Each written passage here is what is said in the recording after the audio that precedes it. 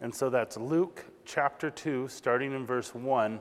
And we'll begin there. I know we're going through Acts I usually, not that I have this huge, great history or anything, but even with the youth and stuff going through, I rarely change going through verse by verse for a Sunday morning or something, or especially a Sunday around Christmas. So this is a little different. We're going to kind of look at Jesus' birth and the things going on surrounding it. I did think it was a little more appropriate for those who know where we're headed next in Acts chapter 5 with Ananias and Sapphira, figuring, that might be good for another day.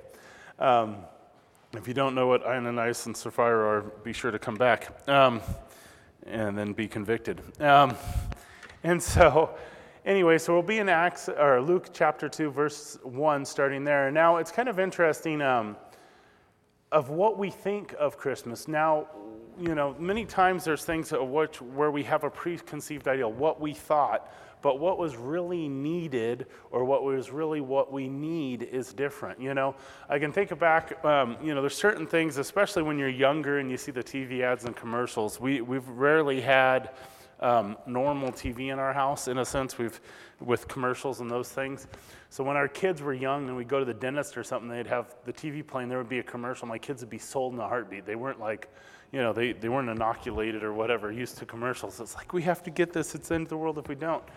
But, me as a kid, we had commercials and stuff and whatever, Saturday morning cartoons. And I remember there was never, as a child growing up, one of these toy robots that ever lived up to what it was supposed to do as the commercial, right? They're always depressing. It's like, come on, this thing, And now there probably are some robots that are worth it. I just can't afford them. But, it's just one of those things. They weren't what you thought. And many times in life, we come up against some things like that. We come up against something where we had a preconceived ideal of something we wanted, a goal we had, something we were living for, and it didn't line up the way we thought. And sometimes we can come at that with the thought of a Christian life and salvation and those things and having these expectations of what God's supposed to do and what ministry is supposed to look like, what my household's supposed to look like, how these things are supposed to function, and it doesn't line up that way. And we're going to really see that this morning with Mary and Joseph and the way Jesus came in, the way he chose to do things, the way God had designed things to be, and the importance of that. And at the same time, we can focus on things that are short term. I remember going up to family camp with Calvary Modesto years ago, and I spent most of the time setting up our campsite. It was ready for a hurricane. It could have survived anything. And then we tore it down by the time I was done. It was building something up to only leave. It wasn't going to last. It was being invested in for the purpose, and it ended up not what was needed. And many times we can look at these things and we can think, okay, these are needs in our lives. This life, what I thought I expected, what I thought I needed, what I thought, it isn't there, and it seems like I'm lacking a need even. We can even take it from that category of a want to a need, and many times I think we don't even really slow down to realize what our needs are. I put together this whole tent, and there was a possibility of thunderstorm stuff, and it never rained hard enough for the water to come down and do what it thought it was going to do. I didn't need to do all that. I wasted a lot of time. And in our lives, we can do the same thing. We can be so focused on what we think is a need, but it's not. It's not what's coming. The Bible says in 2 Peter 1:14, he says, knowing that shortly I must put off my tent as the Lord Jesus has showed me. Meaning he knew his time here on this earth was coming to an end, and he considered his body a tent. And if you were to sit down and think of your life here and now as just that tent, how much effort do you put into the tent compared to the house? You see people set up a fifth wheel or something so they can build their home. And at a point, you can only set up your fifth wheel too much, and you got to start working on that house, or it's pointless. If you build if you end up building the mobile home last forever or whatever, your fifth wheel, and you never work on the house, you're going to end up living there forever. It's not good. You have to switch gears at a point and really consider these things. And so when you really slow down and consider what are the needs in our life, And the value of it, I mean, the first thing you go, okay, what are your needs? Well, I need food, I need water, I need this, well, again, those are things that take care of the tent. And if the future isn't taken care of, if your future as far as eternally is not taking care of your eternal home, then you need not to focus on any of that until that's taken care of first, and that relationship with God. And so many times I think we can get distracted by the needs, what we say are needs, and not focused on the eternal things. And so in our life, as we look here, and it's really evident, there's certain things you would assume that would be a need for a child to be born into this world. That would be definitely things none of us would want to be in the situation as we go through the story this morning of what happens. And so God's plan, though, many times does not look like what we think it should.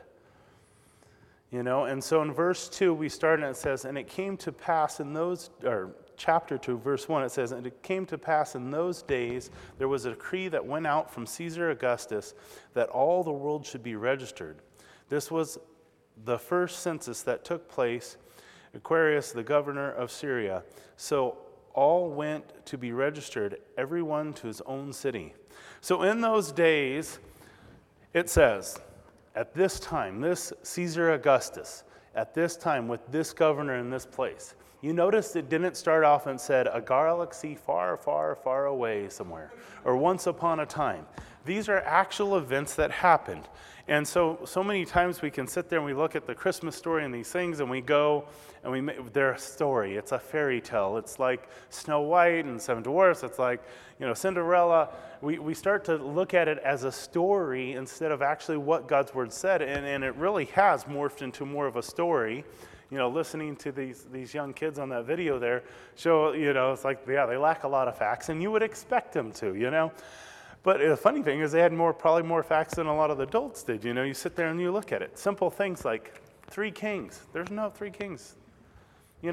I've joked about it before, but if you think of, okay, the value of what they brought, okay, I want you guys to take some gold, okay, we'll just take one of the gifts, okay, be a king, and walk through Stockton by yourself. Nonetheless, with 2 other kings with valuable goods. You don't do that. You have a whole entourage. The King Herod didn't take them out, and they would have come years later. So if you have your nativity set up, I'm sorry, I'm wrecking it. You need to take the wise men, probably put them about 2 years away from the rest of them, travel time. You could probably figure out how tall they are, how long that would take, and really space them out there. But, it's one of those things, we've come to these things, and sing songs about these things. And I some very pretty songs have been around hundreds of years, I mean, women can all agree with me, Silent Night is not the way it happens. Childbirth, it just isn't, And these things, so to look at these things, but what's interesting, it's a time and it's a place, it's a reality. There's real life there, and even this lifestyle would have been foreign to us. The level of comfort we have, the medical care we have, and all these things would be different. But what was interesting about this time that is very much, or very clear kind of in a sense of our time is, this time when Caesar Augustus was reigning, when he was ruling the world, was the first real glimpse of peace for a long time for most of the known world. Rome was in control, it had power, and from that power comes a time of peace. There's one governor, there isn't switching over, there isn't things. Most likely Joseph, being from Bethlehem, wasn't continuing as a shepherd in Bethlehem because of wars, because it was close to Jerusalem. It would have been where they laid siege to Jerusalem, where the enemies would have been camping. It would have been a real rough area to live outside of Jerusalem in those times when there were wars going on and stuff. So, what is a family of shepherds that would have had right by birth in Israel to this land that would not be taken away from them from family, living somewhere else and working as a carpenter? It kind of brings those things. Well, it's because all the wars that would have happened before. But now there's this time of peace, and enough of a time of a peace where, one of those things in time of peace and to show your power, I mean, if the United States government said, okay, all of you have to go home to the place where you were born, be counted and taxed. Okay? How do you do that? If the U.S. government tried that now, you realize the chaos they'd have, the riots they'd have, and everything else? Me, I'd be going to Missouri. Some of you guys would probably be driving down the street. Other of us got to travel a ways, right? And so, but one thing to request it, right? But if you're requesting it, you must have the power to back up what you're saying. You must have the authority. So there's this time of peace, there's this authority there, but yet, even in this time of peace, it kind of reveals a greater need. What's amazing is when there is a struggle just to survive and wars and things going on, our need is to survive. It's real clear, it's just making it to the next day. But when you slow down, there's sometimes a time of prosperity and you're doing well like we are in the United States now, even though many probably would not want to admit that with the president we have, that this is a time of prosperity and the things that are going on, there becomes a real evidence that this isn't it. There isn't a real peace. My soul still longs. There's something off. I realize who I am. I'm not so focused on just surviving that suddenly I realize where my heart is in those situations and that I'm in need of a Savior. And so with all this power going on and this time going on, in verse 4, we continue on, it says, "And Joseph also went from Galilee out of the city of Nazareth into Judea, into the city of David, which is called Bethlehem, because he was of the house and the lineage of David, to be registered with Mary, his betrothed wife, who was with child." So Joseph and Mary, as we are in the scripture reading, they're put in a very awkward situation, a very socially unacceptable situation. She is with child before they are married. It's going to be evident that she's with child before they are married. And you can imagine, that discussion that went on. Mom, Dad, I'm going to marry this girl even though she's pregnant. It's okay. She's pregnant with God's baby. So she's not just pregnant. She didn't just get knocked up by somebody. She's insane too. Great, son. Have good. This would have been bad. I mean, you can imagine the tension in the family. Number one, his first thought was to dismiss her quietly without having her killed. It's nowadays we're more, sadly more common. It wouldn't have happened. They would have been a disgrace. They would have been outcursed. He could have lost his inheritance, every right he had, and same with her. They have been put in a rough situation just by this one fact, and so now they have to leave and go to Galilee and be there. We have nothing that says she had to be traveling with him at this time. She could have possibly stayed behind. A lot of times the women wouldn't have gone on a long travel like this. It might have been because she wanted out of there. Maybe there was no family left to support her. Do you put your pregnant wife on a horse? And Joseph, though, being a godly man, he got in the Bible, read and said, prophecy, we got to go to the city of Bethlehem. This is where the child's got to be born. Let's pack up. Honey, I'm going to throw you on an 80-mile donkey ride. Let's go. This will be a nice, way to get things going. And no. God knew what was going on. God knew before the foundations of the earth. God had timing in these things. And he's outside of time, and all the power of Rome and the whole government and this decree didn't have anything to do with what God was already going to do. When God is God. God is the creator of life. He's the designer. He holds everything in his hand. He holds everything together. He's currently involved with every aspect of it from the beginning to the end. It is his plan and his timing. And you can sit there. Could you imagine sitting there and Joseph and Mary and go, okay, we're sitting here, we're finally this, and now we got to get up and leave? This is the wrong time to go. You think of all the things that we sit there and God is God. God has a plan. It's so easy to slow down and go, oh yeah, I know who God is, to realize that he is the author and he's in everything. There's so many times we get in situations where that's, like I said, my favorite verse in the Bible. Oh, what's your life verse? Genesis 1:1. God created the heavens and the earth. He's in control. Because there's so many times I struggle with that. So many times I think, no, God's out of control in the situation. Somehow this didn't fit in his plan. He didn't design me, didn't create me, he isn't all powerful. It's my way, And you sit there, but God knew what was going on. It did not matter what the Roman government was doing and Caesar Augustus. God was working in it. It was his timing and his plan. God is God. It doesn't, and it's funny how many times we can think we're God. we have some kind of control over our lives. You tell me, which one of you chose where and when you were born? And now tell me, which one of you choose where and when you're going to die? No, we're not in control. God is God. He is the author and finisher of our faith. He is the author of our lives. And yes, we do have some effect through the middle of it for eternity and those things, but ultimately he needs to be in control of our lives. And those are the most important things. The number one need we have is to be born and exist. Number two thing is when we die, where we're going after. That is the only needs we need to focus on. And now God has a plan, and so many times we can sit there and look at our life and go, well, God, this doesn't seem to be working out. I don't see how you're in control, but God is in control. And some of you, that's really good news. God's in the control because he's Lord of my life. I love him and I trust him. Others of you go, no, I'm at enemy with God. I don't have anything to do with God. I don't have a relationship with God, and I'm not really, up for what his plan is. And that's bad news. But if God's God and he's the lawgiver, and over Rome and all these things, he's in control, what does that mean? It means he's in control. And it doesn't matter if you agree with him or not. He knows what's going on. He has a plan. He loves us is the other important thing. And we look. Verse 6, it says, and so it was that while they were there and the days were completed for her to deliver, she brought forth her firstborn son, wrapped him in swaddling cloths, and laid him in a manger because there was no room for them in the inn. Now, my first thought is an 80-mile donkey ride. That's a good way to induce labor.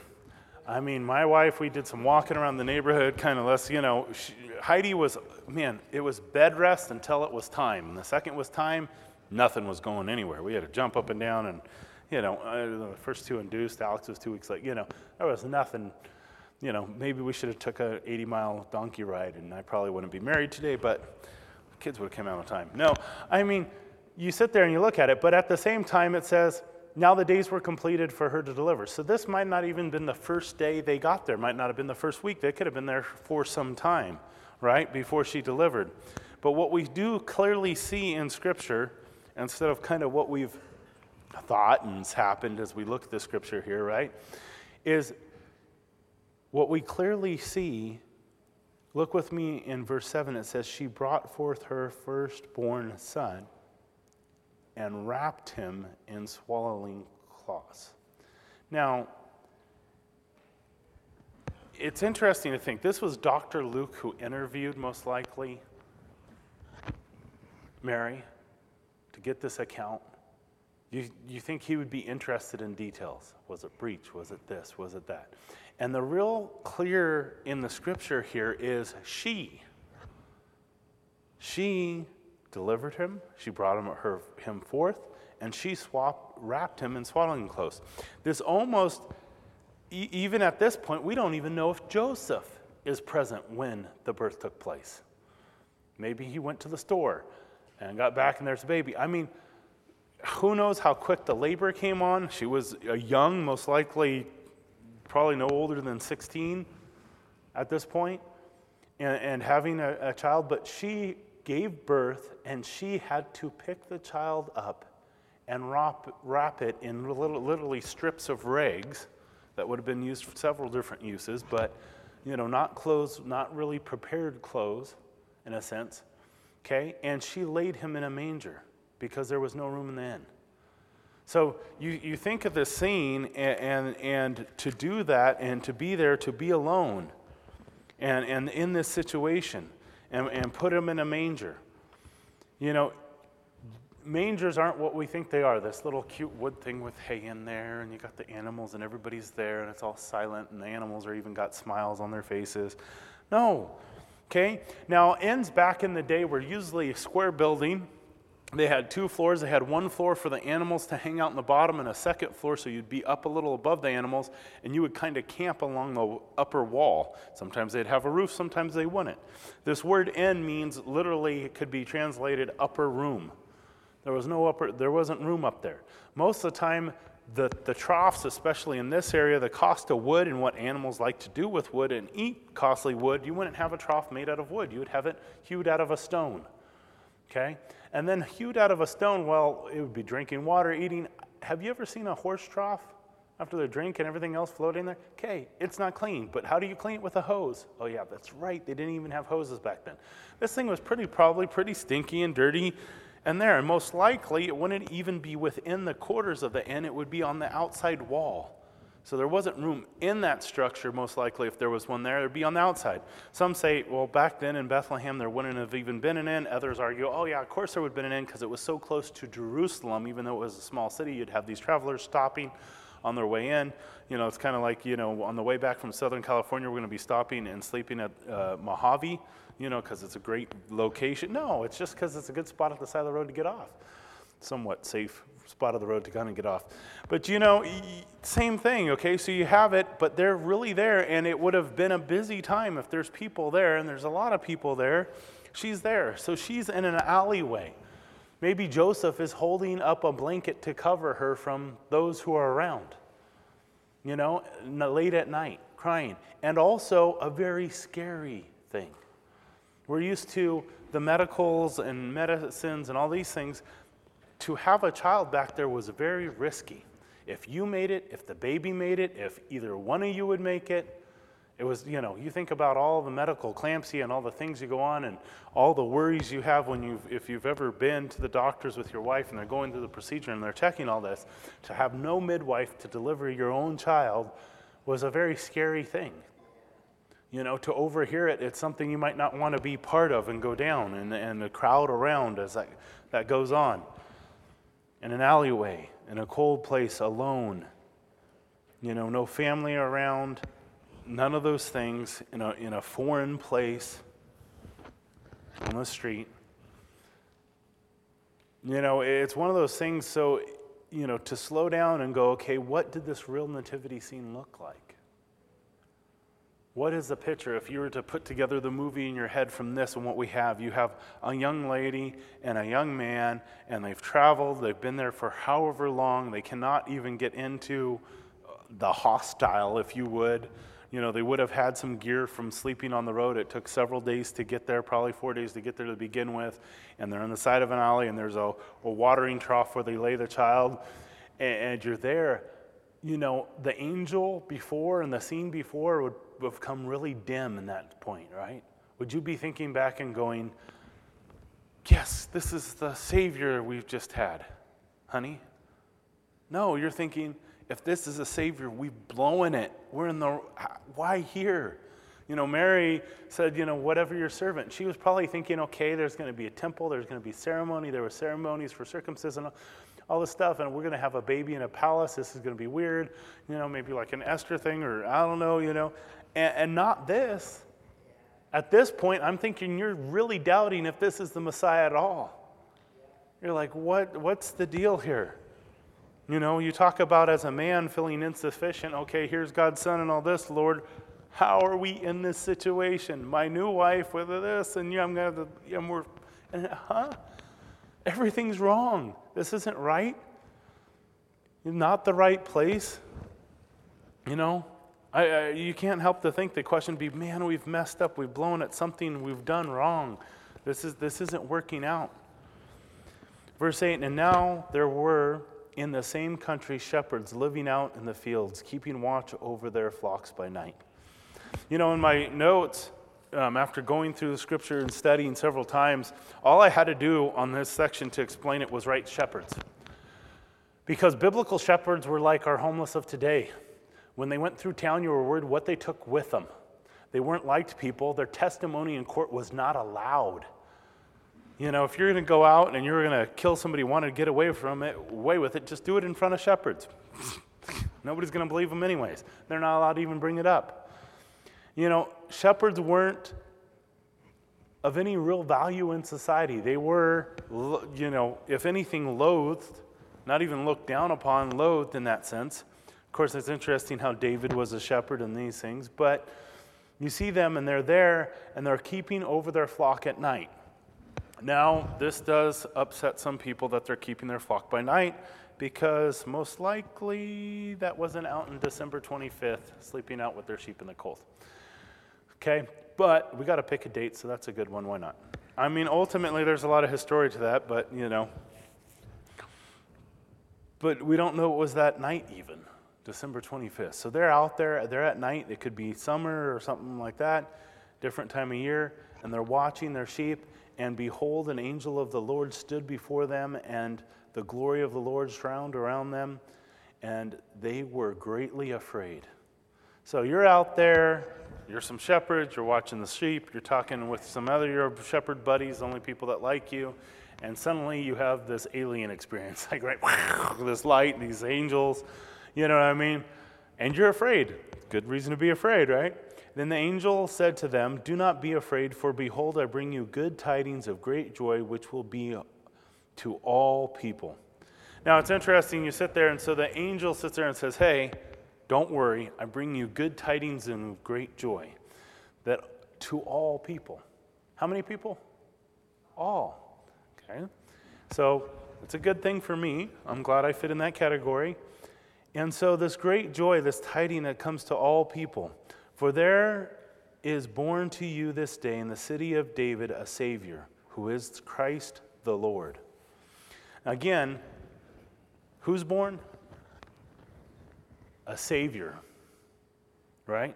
Christ the Lord, the Savior and Lord. It's kind of interesting when you sit there and you look like that. He is both Christ and Lord. The name Jesus and those things, sometimes many people think it's Mr. Christ or something, or Mr. Lord. No, it's his title. It's it is the ruler. You know, it's like there is the King is born, our Savior and King, the ruler to come. "And this will be a sign to you. You will find this babe wrapped in swaddling clothes, lying in a manger." Now there comes a shocker, right? The alien invasion of angels peering in for you and freaking out. Of course, they didn't understand aliens back then. I mean, now that's probably what, if some angels showed up to you in the middle of the night, that's what I'd probably, Area 51 or something, would be my first thought. But, they have this huge sign, and then they say this thing that seems contradictory. The Savior, the Christ, the Savior, the Lord, the King, the ruler of all the world, the one we've been looking for is where? Wrapped in swaddling clothes, lying in a manger. Well, that's definitely not where we'd think we'd find him. And it would definitely be a sign. Why is it a sign to them? Because it's not normal. But number two, it's also a sign to them of what? The sign, again, God wasn't making a mistake. He had this planned. Why did he come so lowly? Why did he come and go to shepherds, the lowliest people? Why did he come for all? Because he meant all, and he's going to come in such a humble way that all would know, that even a shepherd would there. If the sign came, an angel stood before him and said, "Hey, it'll be a sign, he's over here in this palace," do you think they would go? No, they wouldn't be let through the gate. But he's born right where we're allowed to go. We're allowed to go. Nobody has a problem where a manger, we actually know where they're all located. We know where the best mangers are. Which one's he at? We can go to a manger, we're shepherds. It's amazing that he came to be born in those lowly situations. It's more amazing that he came at all. That he was really lovingly giving up heaven, his position, his authority in heaven, willing to come down, to be born in such a humble, sacrificial way, to live in such a sacrificial way, and then to be taking up that cross for us in the end in the same way. He came into this world with no reputation, with no palace, with no prompt, with no, totally unjust for the King, the creator of the world, to come into this world in that way. The King of Kings to be born and to be brought into this world in such that situation. But also, he left in the same situation as a thief on a cross would have, as a murderer, as we would deserve to go. Verse 13, "And suddenly there was with the angels a multitude of heavenly hosts praising God. Glory to God in the highest, and on earth peace and goodwill towards men." Now, if they needed some more convincing to get up and go, right? Okay, so you got an angel there, he's told you this, okay, that's big. Now suddenly, whole heaven rolls back, and you have this whole heavenly host, this army of angels sitting there, and they sing this, glory to God in the highest, and on earth peace and goodwill towards men. What an awesome thing to think. You know, so many times we can look at our lives and think, man, if God was to stand before me right now, it would be a lightning bolt. It wouldn't be peace to men and goodwill towards you. And no, it'd be, you cook me alive, Lord, I'm such a sinner. In this case, you see that though, God's heart, to walk into this world, to this corruption, to see all the sin and destruction and everything else, he has goodwill. His plan is to come lowly, and even come all the way to the cross. What an awesome message. And so, verse 15, it says, "And so it was, when the angel had gone away from them into the heaven, and the shepherds said to one another, let us now go to Bethlehem and see this thing that has come to pass, which the Lord has made known to us. And they came with haste and found Mary and Joseph and the babe lying in a manger." Now, at this point, what's interesting about this, we know later that when the wise men come, the religious leaders, the Jewish religious leaders in the area are asked, hey, where's this king of the Jews supposed to be born? Oh, he was supposed to be born here about this time. Where are they at? Where's all these leaders waiting for the Messiah? Well, why don't they come? You know, could you imagine if, hey, Jesus' second return is going to happen on, 2020 at, January 4th, which is my birthday, for the heck of it, and it's going to be right there on the Mount of Olives. He's going to touch down, and nobody shows up.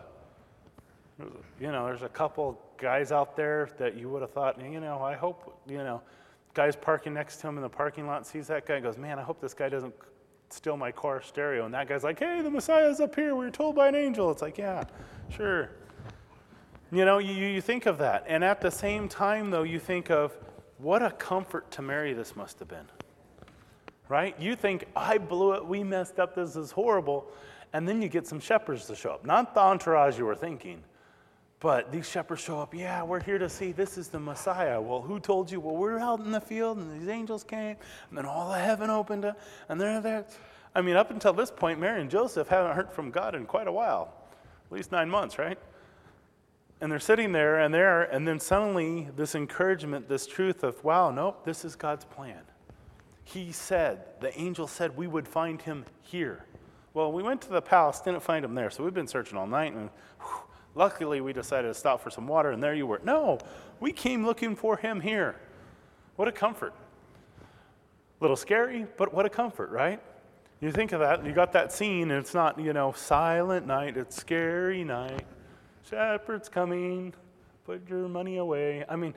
We could come up with a better Christmas song, more accurate at least. But, you think of it, and they're there, and so what a thing. And in verse 19 or 17 it says, "And now when they had seen him, they made widely known the saying which they told them concerning the child. And all those who heard it marveled at these things which were told to them by the shepherds. But Mary kept all these things, pondered them in her heart." What's amazing, these shepherds are going around telling them people what's happened. They've marveled at it, but it's like, where's the crowd running over to find baby Jesus, It's kind of interesting. But Mary pondered these things and kept them in her heart. I love that. She treasured them. She was holding on to them. Here's the promise of God. God is still working in this. And it's amazing sometimes when we go through and where we feel called and God calls us into ministry, and there's certain situations where it just looks horrible. It looks like this is darkness, this isn't working. None of this is what I would have expected. This isn't the way it should be. And these things, and God speaks to you in that time and goes, no, I'm still here. You can trust it, and you treasure those things. There's been many times where it just seems like I am in a dark time, a dark place. And when God reveals himself, man, you hold on to that. And that time is so more sweet, you never forget it. And that's where Mary's at. These are the treasures of her heart. She's holding on to these things. Here are these shepherds, the most unlikely people that you'd want to come even, are there, and they're the comfort. They're the ones God uses. And they're the ones that get to go share God's, hey, this great announcement. You have them running around. You know what everybody else is probably thinking about these shepherds is, man, boy, did they get into the eggnog early or something. Who gave them the bad wine? What's the deal with them? They're all running around saying they saw things. Yeah, shepherds, but I don't know who. everybody check your wine cellars. Something's missing. It just amazes me to see how God works in these things and many times as we sit there and Mary and Joseph, you can imagine how dark of a time it must have felt, how scary of a time it must have been, how everything might have been seeming wrong, but yet God was working the most miraculous thing out. The greatest event in human history ever is happening. And then the shepherds turned, glorifying and praising God for all the things that they had heard and seen, and it was told to them. And so here these shepherds are just praising God for what they've seen and being part of. And, so many times in the midst of, struggles, family struggles and those things going on, health struggles and these things, we can just think, God, you have no clue what I'm going through. Boy, you've missed it, you've forsaken me, and it's not the case at all. God's working in it. It's not what we thought it was, but it's what we need. It's what we're needing. It's what he's needing to do because he's accomplishing something so great we couldn't even imagine. Maybe so many times we don't even see the end result of it. And that's what he was doing here. God's plan, God's real plan to reveal his son in such a lowly, humble way. If it was me, if you were setting this up, if you were in charge of the birth of Christ, would you have ever gone here? No. We have all the angels sitting there in heaven, right? And they're getting ready. Okay, guys, everybody lined up. Good. Okay, we got the song. Everybody got the lyrics. Okay, we're going to open up heaven, and whew, and all you hear is, bah, and a couple shepherds. Wait a minute. We've been running for this. We got a couple legions of angels, and we have some shepherd and some sheep. And it's interesting to see. What is also kind of interesting about these shepherds of being so close to Jerusalem, these were most likely the shepherds that tended the lambs that went for the sacrifice for the temple. Kind of interesting in that sense as well. Here you have the Lamb of God, the ultimate sacrifice, and they're the first ones to see it, the ones who would have most likely attended the sacrifices that would have been used in the temple service.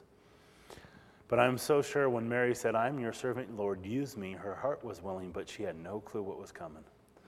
And sometimes you guys sit down and you can look at things going on in your life and go, man, I had no clue what I signed up for. God, I don't know, the other side of this seems scary, but yet God is working in it. God is working in it. And even if your basic needs fail, even if you run out of water and you starve and you die, and you think, oh, Tim, that's harsh. How many times has that happened to Christians persecuted? There wasn't a freeing from the jail that has happened. You look at the all 10 of the disciples that were put to death, martyred. And you go, wait a minute, where was their deliverance? Their deliverance came when the Savior was born because he had already planned to be died and pay for the cross and the sin. At this point, the only thing you need in this world, the only thing you need to get out of this world is to be saved and right with God. That's it. To have peace with God. To be able to walk into eternity with joy and with confidence. That's all you need. Stop, so many times we can start working on the tent, worrying about the tent, and some people go, Tim, you're crazy. You're telling me I don't got to worry about what you eat tonight? No, not if that's not taken care of.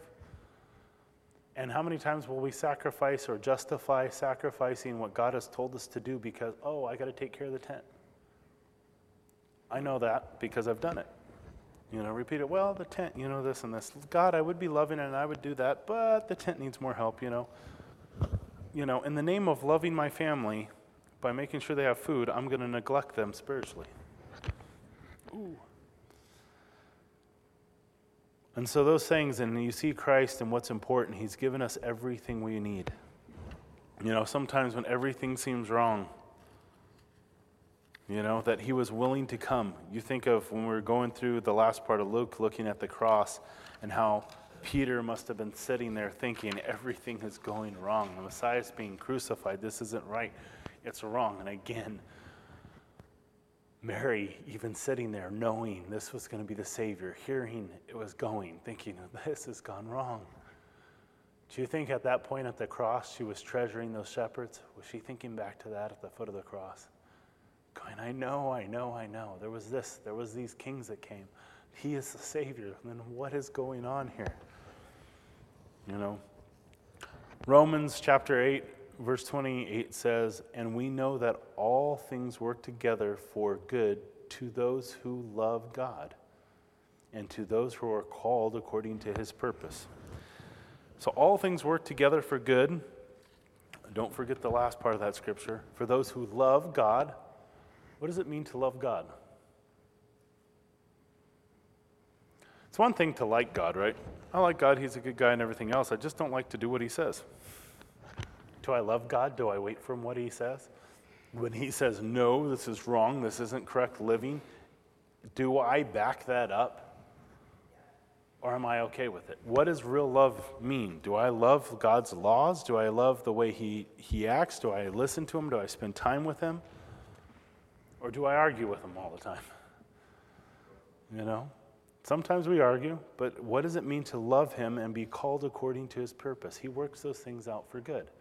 Now, if Mary and Joseph weren't doing what God called and they were going through suffering, well, kind of happens, doesn't it?